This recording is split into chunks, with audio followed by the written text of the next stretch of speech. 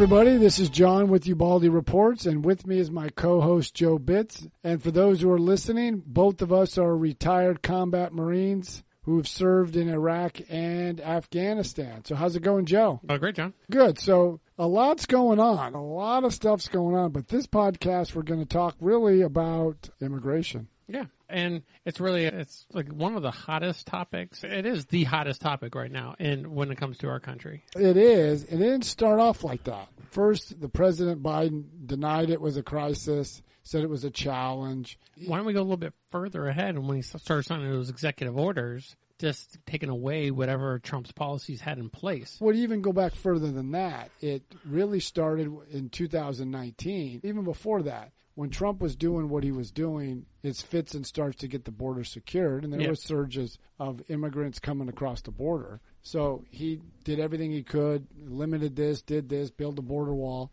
and he got it stabilized, and then he worked with Mexico saying, no, if they're going to apply for asylum, they're going to do it in Mexico, and 90% get rejected anyway because what they're seeking is not grounds for asylum. Yeah, their tortilla factory burning down does not qualify them to seek asylum. Exactly. Now, the other thing is, even in Central America, where most of these migrants are coming from, he said, we're not giving you any more money. You got to do X, Y, Z before you get more money. Yeah. And you got to prove you're doing stuff. So things were working there. And then in 2019, when they started to run for president, all the Democrats, especially in June of 2019, the moderator asked them in the debate, would all of you include illegal immigrants in your health care plan? Every one of them raised their hand. So then Joe Biden there was a segment out there. He was really getting into somebody's face, not in a vindictive way, but he was trying to press his point. And he said, for a country that over 330 million people, we can take in 2 million people, no problem. Come on, man, we can do this.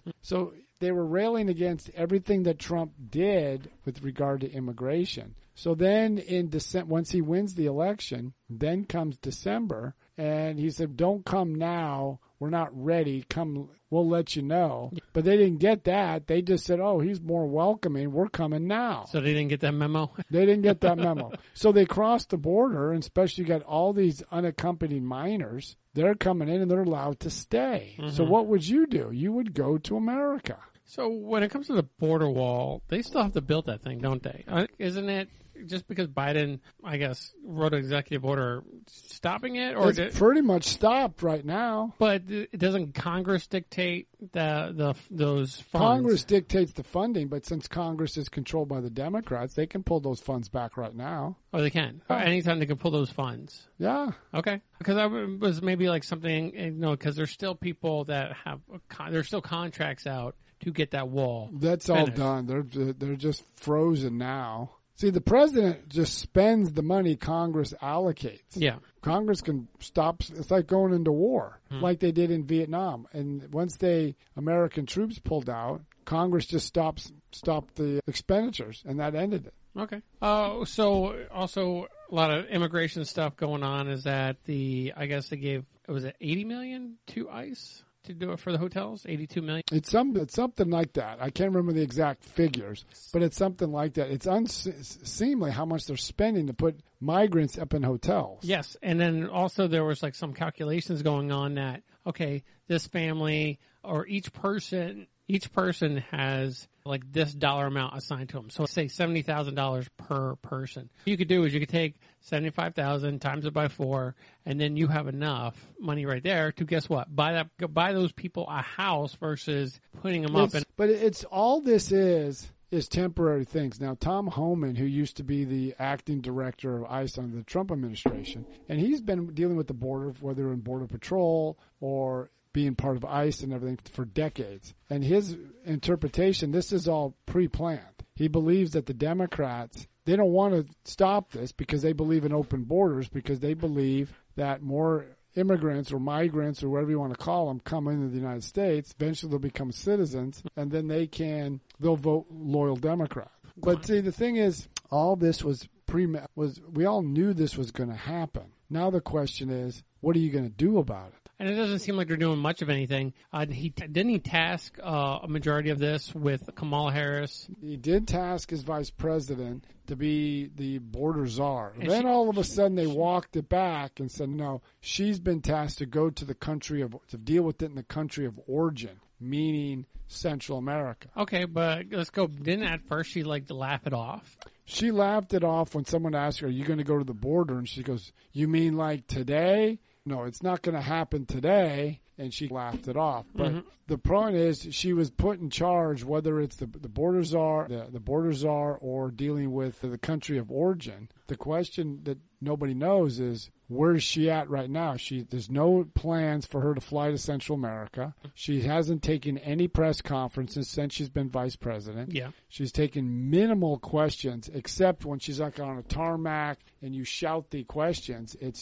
It's a far cry when Mike Pence was taking the lead on the coronavirus. He held press conferences. He was actively engaged. You could see he was doing something. But I think that just kind of tells you the kind of administration that we're dealing with here, where the Trump administration, along with Mike Pence, they were just like, they would go out of their way to make sure that the American public knew what was going on, even though they know that they were almost hated by the media. Yeah. But they would talk to them no matter what. Now it just seems like this administration is like dodging them like bullets to avoid anything, and there's a lot going on, especially how everything is set up in the border camps, and how there's even like we had one senator, he was taking pictures and he was getting blocked. That was Ted Cruz. And just be like, you need to respect these people. You need to respect this. You need to respect that.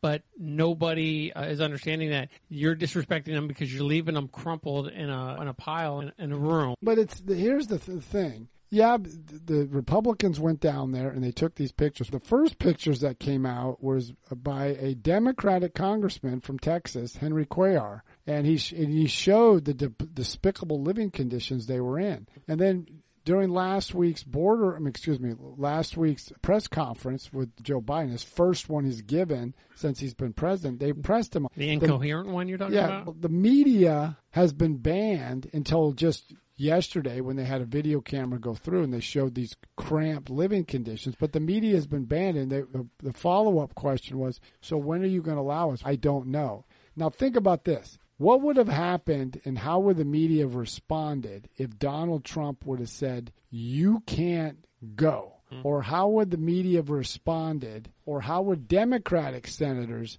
respond if a Trump official said, you can't take pictures, you got to respect them and try to block it? Their heads would have exploded. Yes, they would. But let's go back to, I don't know why people don't see it, but you'll come down and you can see it here in a little bit, while they're just kind of like they're sweeping up real quick. They're kind of like just making sure everything looks nice and neat and tidy for the news. I really think that the news is borderline on the cusp about just saying, you know what, screw it. They're not giving us what we want. We're just going to take what we need. Well, but see, the media was so disingenuous on this, beginning in when they had the first Democratic primary debate. That really wasn't a big issue about providing health care for all the illegal immigrants. California spends about $25 billion annually on everything dealing with illegal immigrants or family. And where's the media? Why haven't they pressed the Democrats on this? Where's, like, Ocasio-Cortez came out and said,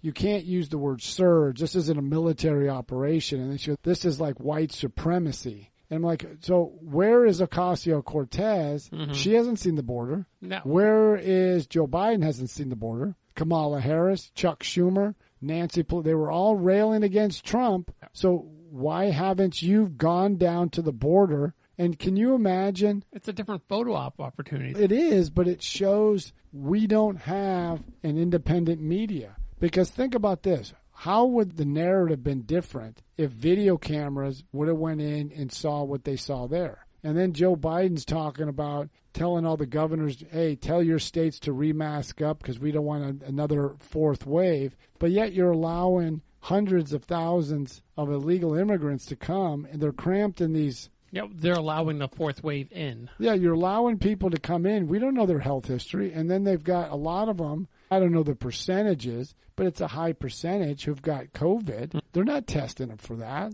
They've got people crammed in these conditional buildings or structures. Some got COVID, so they're not even looking at the symptoms of COVID. And how would you like to be getting a job at the Department of Homeland Security, and guess what? You're a babysitter now. I got a friend of mine who I served with. He retired from the Border Patrol. He mentioned, he goes, he's glad he's out. But he hears stories from his fellow Border Patrol agents. It's a disaster there. And then they found 4 illegals crossing the border were on the FBI terror watch list. Yeah. So this is the question that the president should have been really pressed on, but he really wasn't. No. And there's no foreseeable solution. It's not even going down there. And then you've got, and we'll talk about this in a subsequent podcast when it comes to education. Then you got San Diego Unified School District teaching migrant children.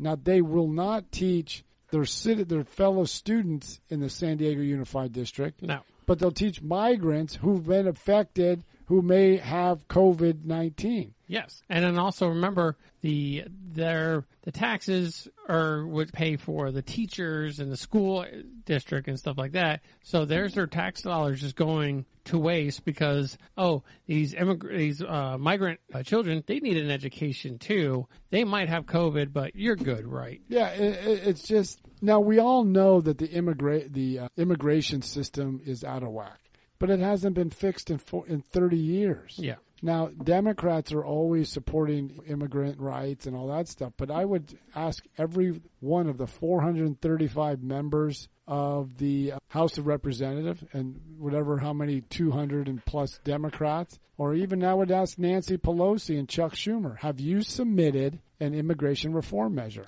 Have they? Or where have they been? Because I haven't heard of them as of late. You would hear them all the time during the Trump administration, but now that Biden's sitting up there, you don't hear that much of them. But even Biden said in the first 100 days, I will submit a comprehensive immigration reform. Where is it? You can't tell me not one senator who's on the Homeland Security Committee or a House member can't submit, at least put a bill up and have it debated and I'll try to go through compromise to see what we can get. I think this is like a kind of, but they're never going to do it. It's you were right moment for the previous administration. They were just opposite of what Trump wanted to do, that they were like, closed borders, we want the open borders, okay? And I think it was like just a hard jerk to the right, and they didn't realize how bad it was until it finally happened and it's in their backyard and they're like, okay, we screwed up. It's interesting you say that because I spoke at a Rotary Club in California.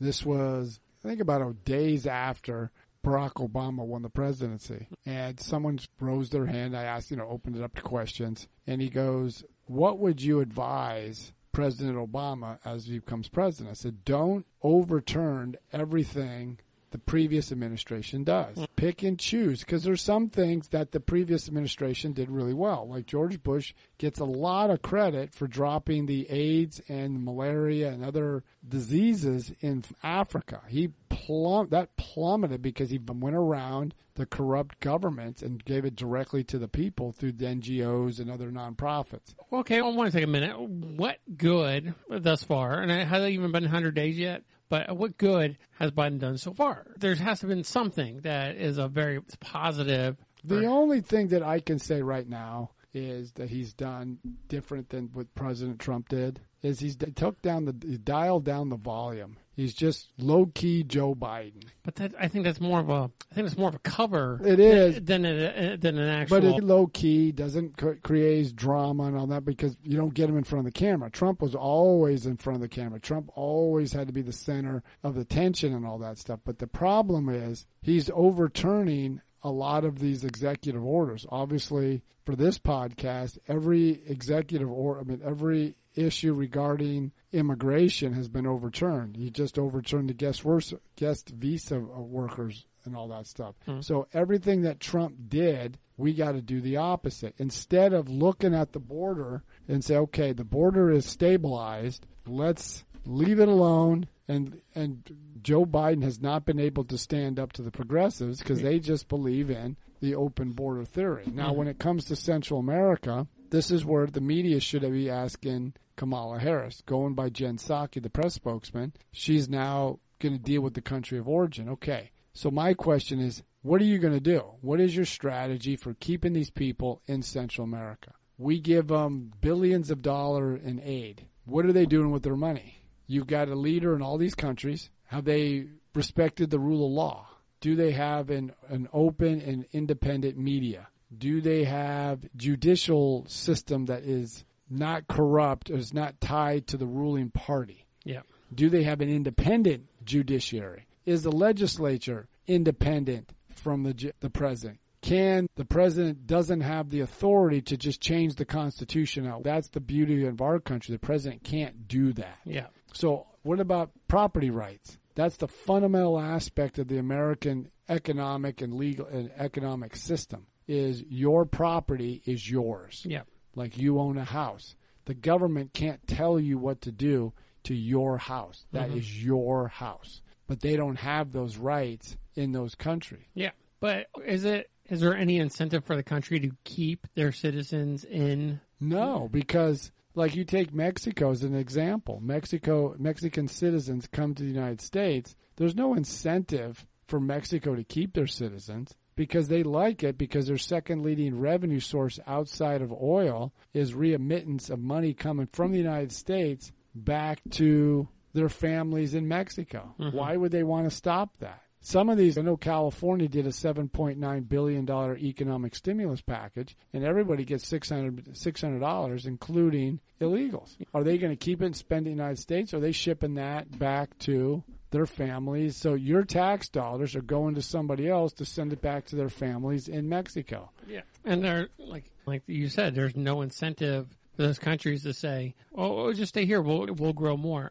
And then they also Biden's administration also is like, we want to take in these many children per year. But here's the point. There's a big fight about separating children from their families. First of all, do those kids belong to those children? Do those children belong to those adults? Or are those adults just using those children to remain in the United States? One of the press conferences, I think it was Jen Psaki, and then she just pretty much told every coyote and human trafficker what to do is that simply just put a phone number in the pockets of the kids that you're sending over, and then when they go over, they're going to call the number, and then they got somebody picking them up. And she said that on live TV. When we get to Patreon, then I'll give my real feelings. But for the meantime, on this one, think about that for a second. You're going to have a coyote or a cartel member is going to take a child, put their number, make sure their child has their number. They got even reports have been coming out. They've got wristbands and they're color coded. I'm not saying, I'm just guessing on the color code. Let's say blue means don't harm this person because this person has paid their money. Oh, okay. This person will pay, so this person hasn't paid. So you can do whatever you want with that. Well, it's also like just another form of they're bringing slave labor in with just no vessel. They're just even still. Has everybody heard of human trafficking that we're so against? We're allowing cartel members to take minor children thousands of miles to the United States and just dump them off. Think about it. I was watching the video. Okay, you have kids. Yeah. Let's just say your oldest son, your son is what, 10? 11. 11. And your daughter is what, 5, 4? It should be 5, yeah. Okay. How would you feel, or how would your kids feel if they were 10 and 5 in one of those facilities? They don't know anybody. They're scared out of their wits. How many of them speak any kind of English? Yeah. Even if they did speak English, let's say they speak English. They don't know who is who. They don't know where they're going. But they were sent on an arduous journey from Central America. I'm getting anxiety just thinking about this right now. And they've been turned over to a coyote. You give them the money. And once the coyote takes them, they don't know what happens to those kids. Yeah. And not to be graphic about it, what if it's a girl? What happens to her? Yeah. Along the way? No, that's, You're encouraging this to happen? yeah, and I think that's like a big one of the flaws that we've noticed about the current administration going on is that they're just like they were really quick to pump the brakes, saying, "Okay, hold on, we have they reversed back to any Trump policies?" They can't.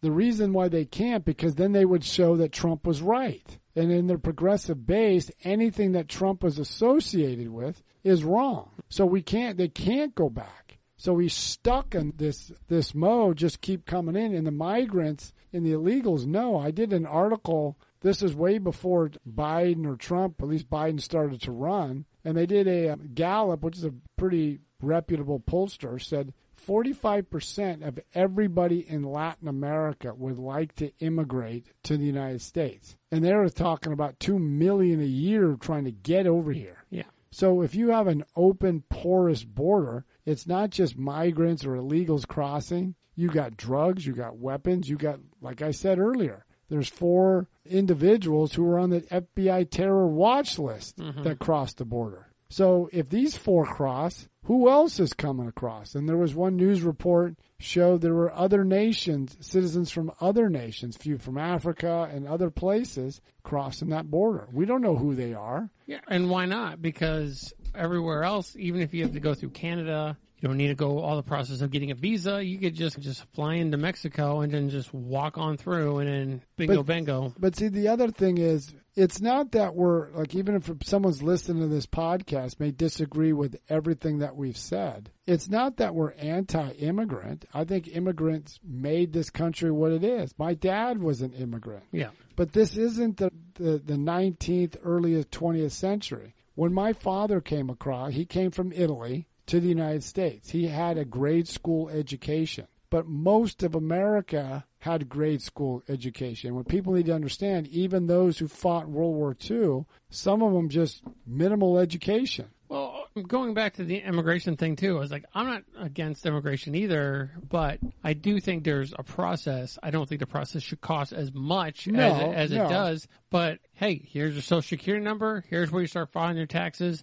Let's go. I'm all for people having accountability for the money. I got my money. I pay my taxes. So why not anybody else? And a lot of these things that you'll notice is that these immigrants are getting underpaid. They're getting horrible working conditions. And, there's a lot of other things when it comes to working. And then they pay cash only. There's no money. So they're not being set up well for this country. And then there's people taking advantage of that. There is, but here's the other thing. It's like I said with my father. He came to America when everybody pretty much had the same educational level, where you can get a job. Let's say you had no high school diploma like he did. You can get a job in construction, and you can get a job in manufacturing, and you can raise a family, live the American dream, buy a house. Then over the years in construction, he was a welder. He got hurt on the job, went back to job retraining,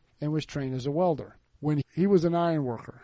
So he built a lot of structural buildings. He helped build retrofitted some bridges. But let's stick with the building. He started with rivets to rivet those steel together. Then they went to bolts. Then they went to this and that. And then he said over time, you didn't need as many workers as you once did because technology got better equipment. Yeah. You look at a lot of buildings here today. It doesn't take as long as it once did. But even today, to you to be an iron worker like he did, you had to go through the apprenticeship school. You have to go through schooling, at least 4 years or plus of schooling before they allow you on the job site or at least up on the iron. And many feel, my brother's a construction superintendent. He had to go through all the apprenticeship training to get to that point. Yeah. So we're bringing people in who have minimal skills, minimal education. They don't speak the language, and they're matriculated into the most modern, high-tech economy in the world. I would say majority of them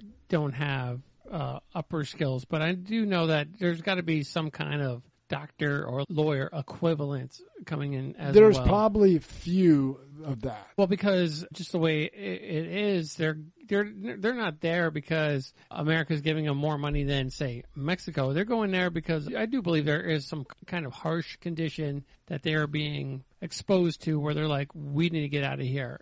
Well, okay, but that goes back to what Kamala Harris is supposed to do as the go to the country of origin. Even former Democratic Congressman Harold Ford of Tennessee stated that America needs to focus on all these problems in these areas. But I would ask the congressman, okay, how do you do that? I work with a guy who's from Ecuador, and he said Ecuador's government is very corrupt. That's why one of the reasons he came here. But how would Representative Ford handle that? How do you get these countries, we just give them money, how do we tell them this is what you need to do?